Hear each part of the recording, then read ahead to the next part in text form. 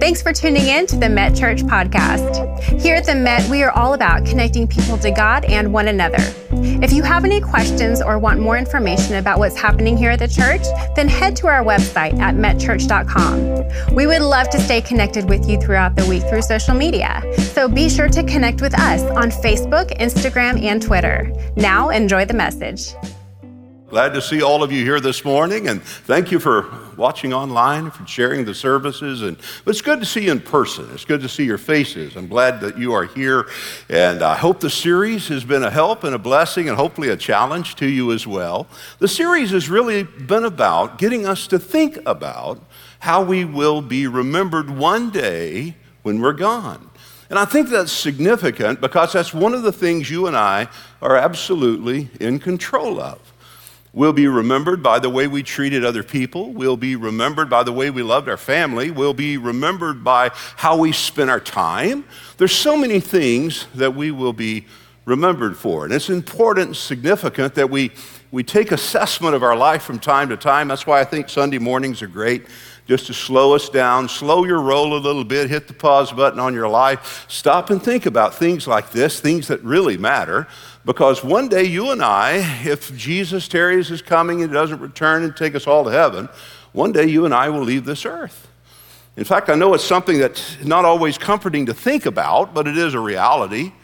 In fact, in Hebrews 9:27, the Bible says death is as an appointment. It is appointed that one day we will die. One of these days, our life as we know it here on earth, it will end. And so it is significant and important that we leave a legacy for our family and our friends. In my line of work, and I've been doing what I've been doing now for over 45 years, and when I say that, I know what you're thinking. You should be better at this by now. But anyway, I've been doing it a long time, and I can tell you that when it comes time to planning a memorial service for someone that you love and someone you're going to miss, hearing the families talk about the way in which that person touched their life is significant. Hearing the people talk about the way in which that individual impacted their life, maybe a business partner, someone that they dealt with or worked with in life, that is so significant. And I'll often have people even call me aside and say, Bill, I want to plan my service to take the pressure off of my family. And I'm like, well, okay, we can do that. I'll hear them say from time to time, I want my memorial service to be a celebration, right? I want people to come and experience and share wonderful experiences of laughter and life and things that we did together. And I don't want my funeral service to be a sad experience. I want it to be a celebration. Well, I respect that. And as much as we can, we try to honor that, even though it is a pretty somber experience. But I thought about my own service one day. So let me share it with you what I would like. Would you like to know that? I want it to be sad. Really sad. In fact, if you can't really, get yourself in the frame of mind to cry, then send a substitute in. Send a seat filler. I like a lot of people. I'd like a few of you to fall over me and want me to come back. Is that asking too much? I just want mine sad. Now, you plan yours any way you want to, but I want a sad one. I really want a sad one. Because I'm going to be asking God to give me a front row seat in heaven. I'm going to be watching some of you guys. And if you don't pull it off, I just may ask God to let me come back and visit you in the night. Huh? You think his boy looks bad up here? Wait till you see me in the middle of the night. What's my point? My point is, ladies and gentlemen, it's important from time to time that we stop to think about how we will be remembered. When Jesus was closing out his earthly ministry, one of the things that Jesus said that was so impactful in John 17, verse 4, he said, listen, get this, guys. He said, I have finished the work my Father sent me here to do. Wow. What an incredible statement. I've achieved everything God placed me on this planet to achieve.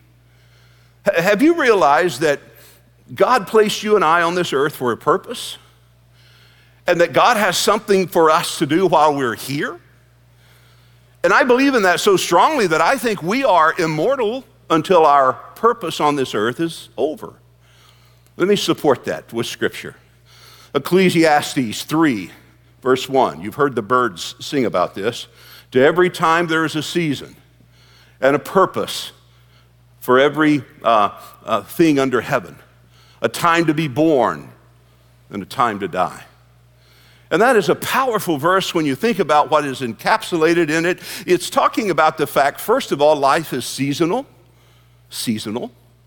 There are good seasons and bad seasons. There are happy seasons and there are sad seasons. There are seasons when you are growing and there are seasons when you are not growing. If you understand agricultural analogy, there are seasons when your field is being plowed under and you're being replanted. There are seasons when you are being fertilized. There are seasons when you're being watered, and there are seasons when you are reaping. So life is seasonal. And so Solomon is saying in Ecclesiastes 3, in the season, there is a purpose, and your time is connected with the purpose of God within that season. So everything happens according to purpose.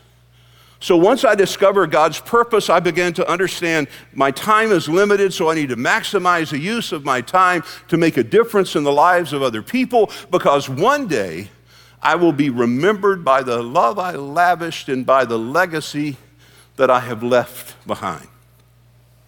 One of the best illustrations that I can give you to think about this in the Bible is that of the Apostle Paul. When Paul was coming to the end of his life, he knew it. He knew his time here would not be very long. Paul was a Jewish man who was a Roman citizen. And Paul had a conversion experience on the road to Damascus, and the book of Acts records it in Acts 7. Paul really didn't hate God. He was very religious. In fact, he sat at the feet of Gamaliel, which was the chief rabbi in all of Jerusalem. He was a star student. So Paul was a religious man, he was a military man, he was a highly educated man, but he was a man that had religion, but he had no real relationship to God. And so when this thing called the church got started, he saw it more or less as a cult. It was kind of an extreme representation of who Jesus was when he was on the earth. He saw practices like communion, where he had heard stories of them eating flesh and drinking blood, where the body becomes the bread and the blood the wine. And so he had heard these kinds of distortions of what communion was, and he kind of ran with it and thought Christians were cultists. So he set about and had legal authority from Rome to put them to death. And on the road to Damascus, when he was going about that task, all of a sudden a light shines from heaven. And he hears a voice that he had heard during his lifetime. He hears the voice of Jesus. In fact, it was shocking to him because he was around when they put him on the cross and he saw him die, and no one survives Roman execution. I mean, you graveyard dead when they execute you. You're not living through that. And so he knew Jesus was dead, and he was familiar with his ministry. Yet he was never converted during the time of Christ on the earth. But he hears this voice out of heaven. He discerns it to be the voice of Jesus. And on that road to Damascus, he has an incredible encounter with God, and it completely changed everything about his life. For the first time, he realized that one's eternal destiny is not tied to their religion, because there's so many, but to their personal relationship to Jesus. In fact, Jesus had said this in John 14:6. He said this, I am the way, the truth, the life. No one comes to the Father except by me. So in that moment, Paul oriented his heart toward God and in essence said, with everything I know about me, I'm going to trust everything I know about you. And he places his faith in Christ, and everything about his life changes. And now he begins to tell everybody he knows about Christ. He became truly a witness of the power of God in the life of a person.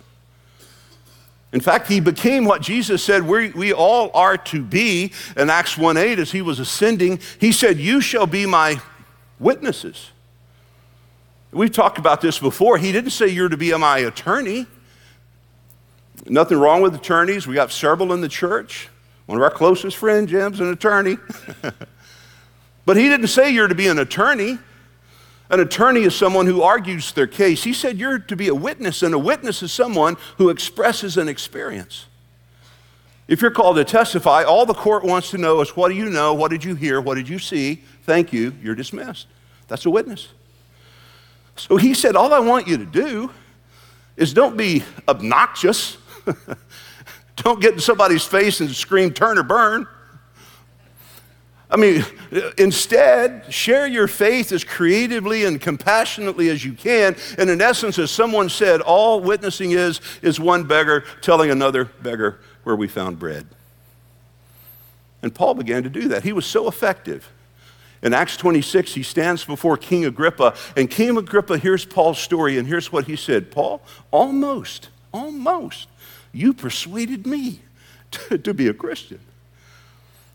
And so Paul was this Jewish man who also was a Roman citizen, and finally, after starting these churches and doing the very thing he once persecuted people for doing, now he's on the radar of not only the Jewish people, but also of the government of Rome.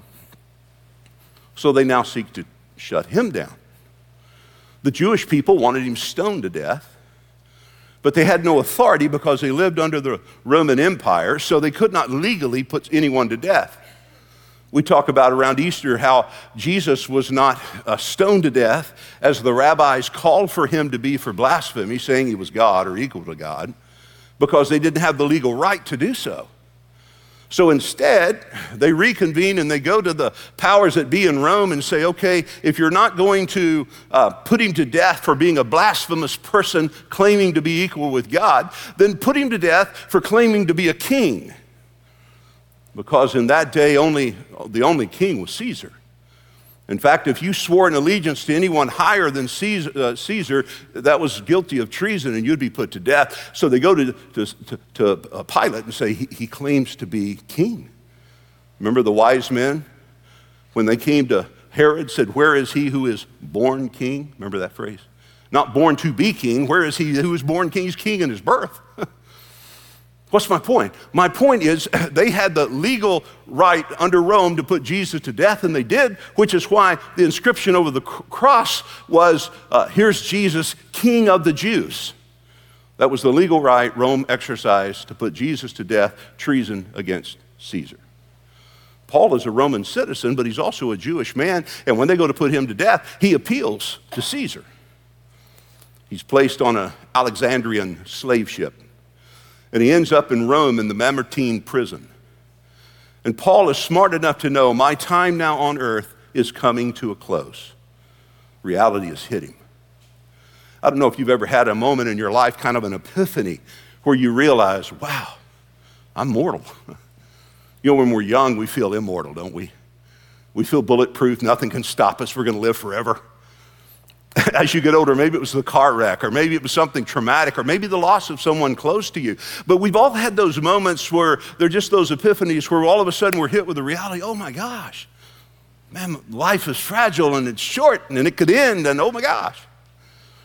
Well, Paul in the Mamertine prison is realizing, oh man, everything that I have done is going to have to be good enough because I don't have time to do anything else.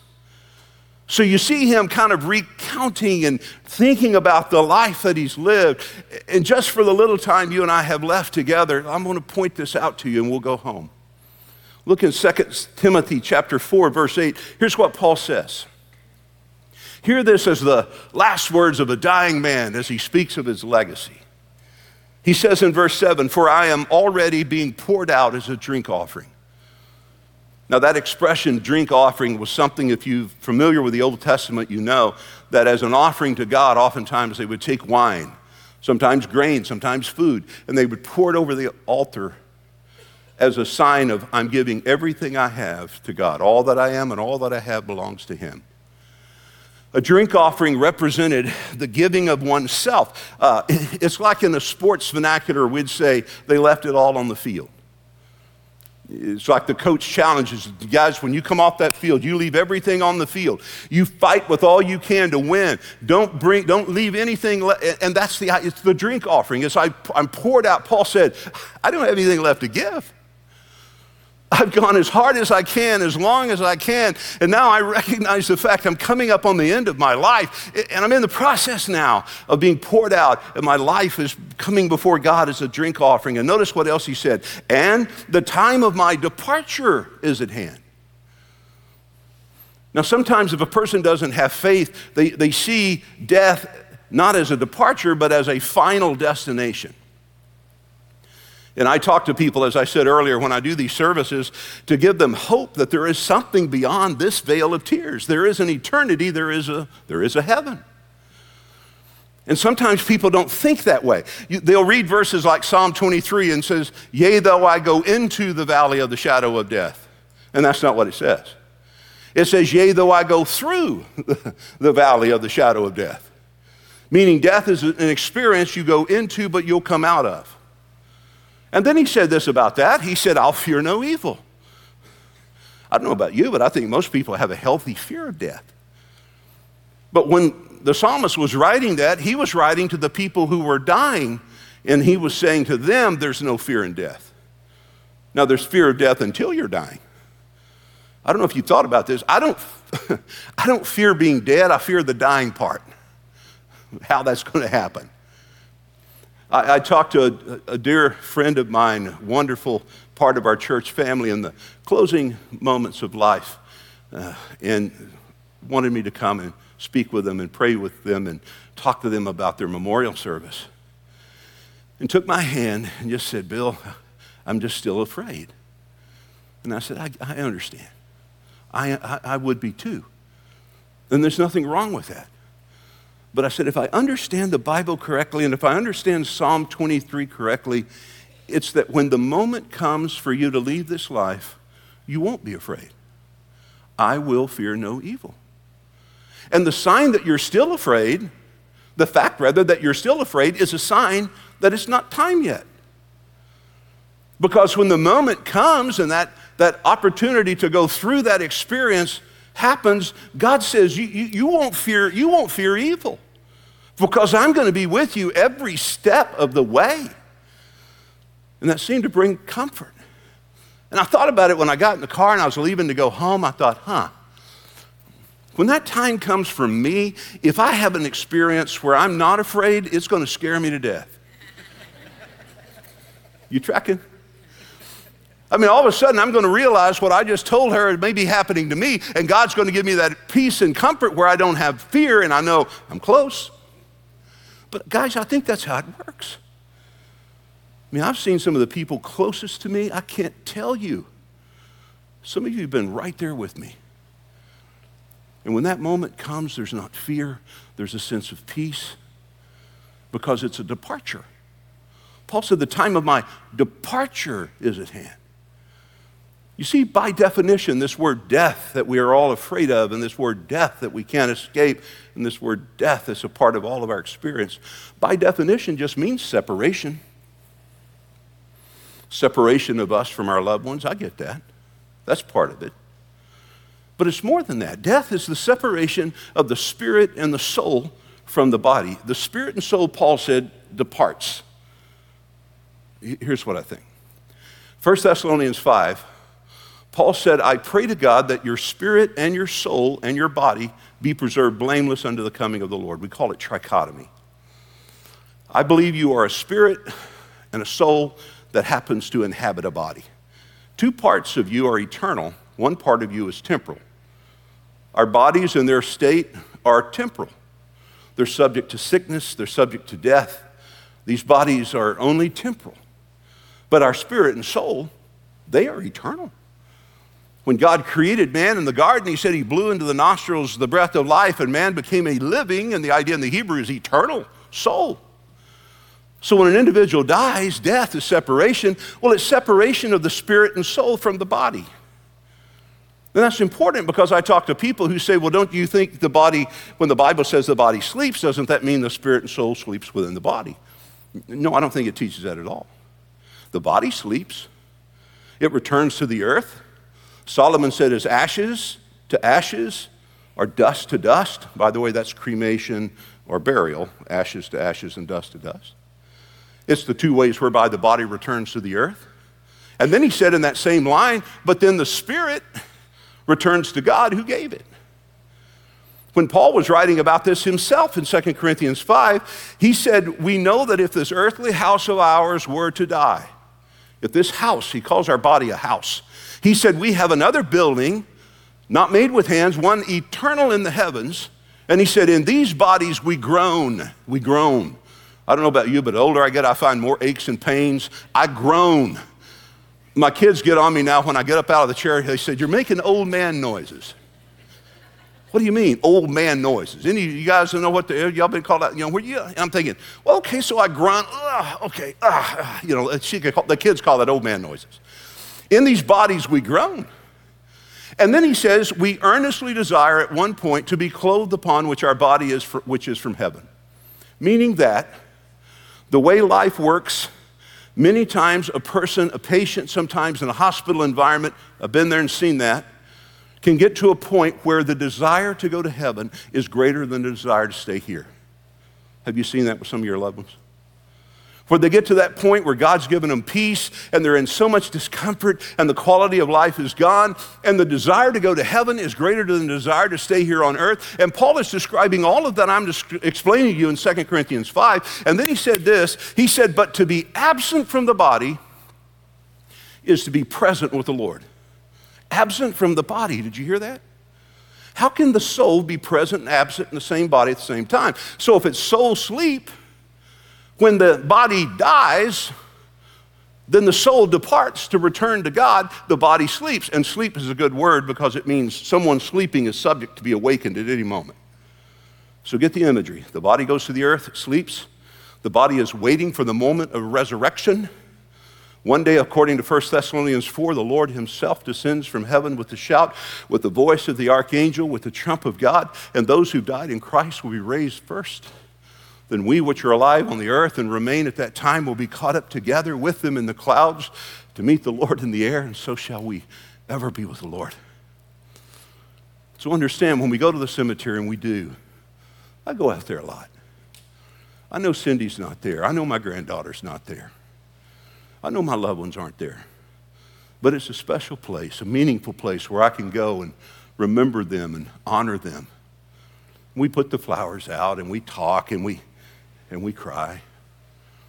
We do it to honor them. But I know that when Cindy left this earth, when baby Evie left this earth, that body just stopped working.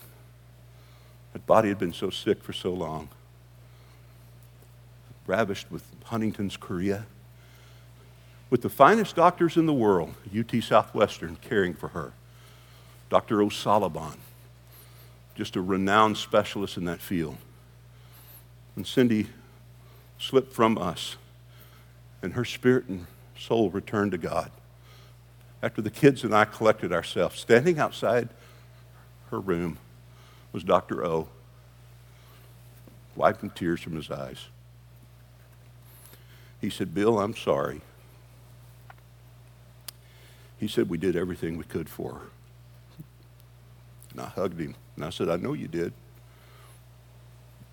He said, let me tell you what I'm dedicating my life to do.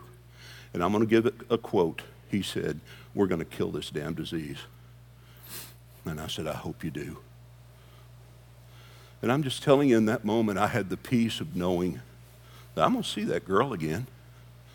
As hard as that experience was, and as hard as it is even to think about it, and I hadn't even been able to go back. It's hard for me to go to any hospital. I just have some PTSD going on. It's just hard for me to get back in there.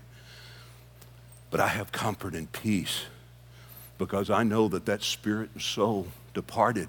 Paul said that's it. It departed and went home to be with God. And let me just leave this with you. I burnt my clock here. Let me give you the outline for my note takers. Here's what happened. Paul remembered the battles he fought. I fought a good fight. Man, he went down swinging. He fought a good fight. And can I tell you, if you're going to have a good life, a successful career, if you're going to have a good marriage, if you're going to have good kids, it's a fight. Not with each other. It's just a fight with the circumstances. All hell comes against anybody determined to have a good life. It's just the way it works. You got to get up every day fighting. In Africa, every morning, a gazelle wakes up knowing that if it can't outrun the fastest lion, it'll die. Every day in Africa, a lion wakes up knowing if it can't catch the slowest gazelle, it'll starve. But in every day in Africa, a gazelle and a lion wake up knowing, we got to get running. That's life. You got to get going. We'll rest one day when we're in his presence, and sometimes you just need to take a break. But man, you got to fight for a good business. You got to fight for a good family. Because the enemy is going to come against you. So Paul said, man, when I look at my life, as I'm preparing to depart, I fought a good fight, man. I left it all on the field. Here's the second one. The beliefs that he followed. He said, I kept my faith. I held on to my faith. What is faith? Faith is just your body of belief. And with Paul, it was the body of belief that he had, his faith in Jesus Christ, based upon what God had said. When you read Hebrews 13:5, here, this will help you understand faith. The Bible says in Hebrews 13:5, for he has said, Jesus has said, I will never leave you or forsake you. Next verse, so that we may boldly say, the Lord is my helper, therefore I will not fear. Here's how faith works. Put those verses together. He has said, so that we may say. Faith is when I say what he said. In other words, when I find scripture and I live that out in my life. Faith is not me wanting to be something so much so that it becomes so. It's not just positive thinking. Faith has a basis, and when my basis is on God's word and I say what he said, that's something pretty strong to stand on. In fact, Hebrews 11, he said faith is substance. Think about the word substance. Substance. Submarine goes beneath the surface of the water. Substance. Break that word apart. Sub, something that goes beneath you. Stance, upon which you stand. Faith is substance. Hebrews 11:1. Faith is evidence. There's evidence of faith everywhere if you take time to look. Verse 3 of Hebrews 11 said faith is even understanding. We understand through faith how the worlds were framed. So faith is not just wishful thinking and a shot in the dark and a hope for the best. Faith is standing on what God has said. Let me wrap it up. Paul said, I just embraced everything God said to me as my faith, and I kept it. I believed. I believed God. I've told you in the darkest moments of my life, I've held on to the fact, you said you won't leave me and you won't forsake me. And when you study that scripture, and I shared this with you before, that's two different things. Leave means to remove your presence from someone. Forsake means to emotionally disconnect from that someone. Did you know you can be in the presence of someone that you are emotionally disconnected to? And you can be away from someone that you are still emotionally connected to them. See how that works? And God is saying, man, when you're in a relationship with me, your faith means I will never remove my presence from you and I'll never emotionally disconnect from you. Paul said, I held on to that. The beliefs he followed. Number 3, note takers, the business he finished. I finished my course. And this is interesting because remember Paul uses sports analogies? He didn't say I finished the race. This is a distinction with a difference. He said, I finished my course. Now, if you're familiar with relay races, you know that the runner doesn't run the runner only runs their course of the race. And when the runner comes to the end of their course, they hand the baton to the one coming behind them. You got that imagery? Paul said, I'm finishing my part of the race and I'm handing off the responsibility to the one coming behind me. I've poured into my kids, poured into my grandkids. I've built a business. I mean, you can just take the analogy anywhere you want to take it. It means that when life is over, we're going to hand a responsibility to someone. That's our legacy. Paul said, my part of the race is over. I'm handing the baton to someone else who's... And you know what you do when you finish your course? You go to the finish line and cheer the runners on. You go down there and say, man, keep running, keep going. I'm for you. You can do this. Come on, you got it. You got it. Keep going. Yeah, it's hard. Fight through it. Keep running. And you cheer them on. You cheer them on to finish. Last one. You see the beauty that he found. The beauty that he found. He said, there's a finish line and there's a crown. You know what I believe with all my heart when you read Hebrews 12:1?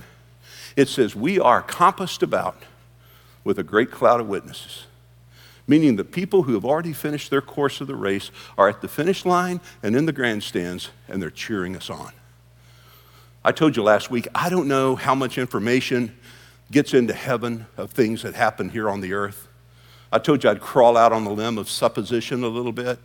I did in one of the services, so if I'm repeating myself, I'm old, so go with me. I can go out on the limb of supposition far enough to say, when the Bible says there's rejoicing in the presence of the angels when a sinner repents, that means the information that happened here on earth, the conversion of a person here on earth, somehow gets known in heaven. And who would it mean more to know that a loved one here on the earth had just placed their faith in Jesus than someone in heaven who knew the loved one here on earth? You following me? So if that verse is true, and it is, it didn't say there's rejoicing among the angels, though I'm sure they rejoice. He's distinct. He said there's rejoicing in the presence of the angels. Who's in the presence of the angels? Our loved ones who finished the course, who are in heaven cheering us on. So I think to some extent, God would allow some of the things that happen on earth to be known to our loved ones in heaven. Let me give you my theory, all right? It's free like the rest of it. Here it is. I don't think God would allow information into heaven that would make heaven less heaven for our loved ones who are there. I do think he would let information into heaven if it made heaven more heaven for our loved ones who are there, right? That's why when I have some great experiences with the grandkids and I think, gosh, man, I wish Cindy could see this. Something in my heart just tells me she probably is. You know, you ever have those moments? Man, this thing is real. I'm glad that the hope that we have is not something limited to this life.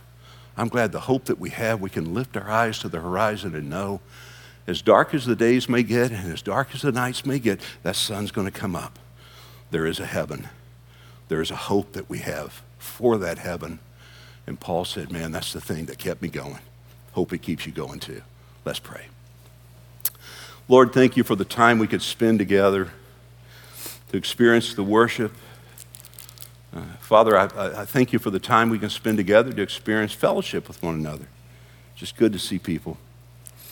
And Lord, everybody in the room, we're all broken in different ways. We're broken in different places. We all have our stuff. So Father, I pray this time that we've given, this hour of our day, where we've just checked out of our normal life to focus on what you would speak into our heart, will be meaningful. That we'll use this time and use this information and use this worship to penetrate our thinking and our heart. Help us to know, God, you are a God who works through a divine design. You do all things well. There's nothing happenstance or accidental with you.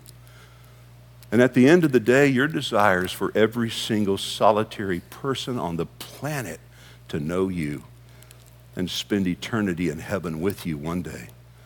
So I pray for my friends, maybe some who've never really stopped and placed their faith in you, that this might be the moment when they realize it's really not my religion, it's not my ability to do the right thing, but it's my relationship with God that's lacking.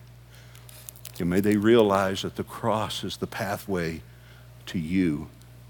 And I pray you'll give them the courage right now to take a step of faith right where they're sitting, in their heart and in their mind, and pray a simple prayer like this and say, Lord Jesus, with everything I know about me, I now trust everything I know about you. Come into my heart now. Forgive my sin. Give me the assurance and the hope of heaven. And I give you thanks and praise in Jesus' name. Amen. Thank you so much for tuning in today. If you have any questions or prayer requests, please contact us by visiting metchurch.com so that we can follow up with you this week. We look forward to seeing you next week.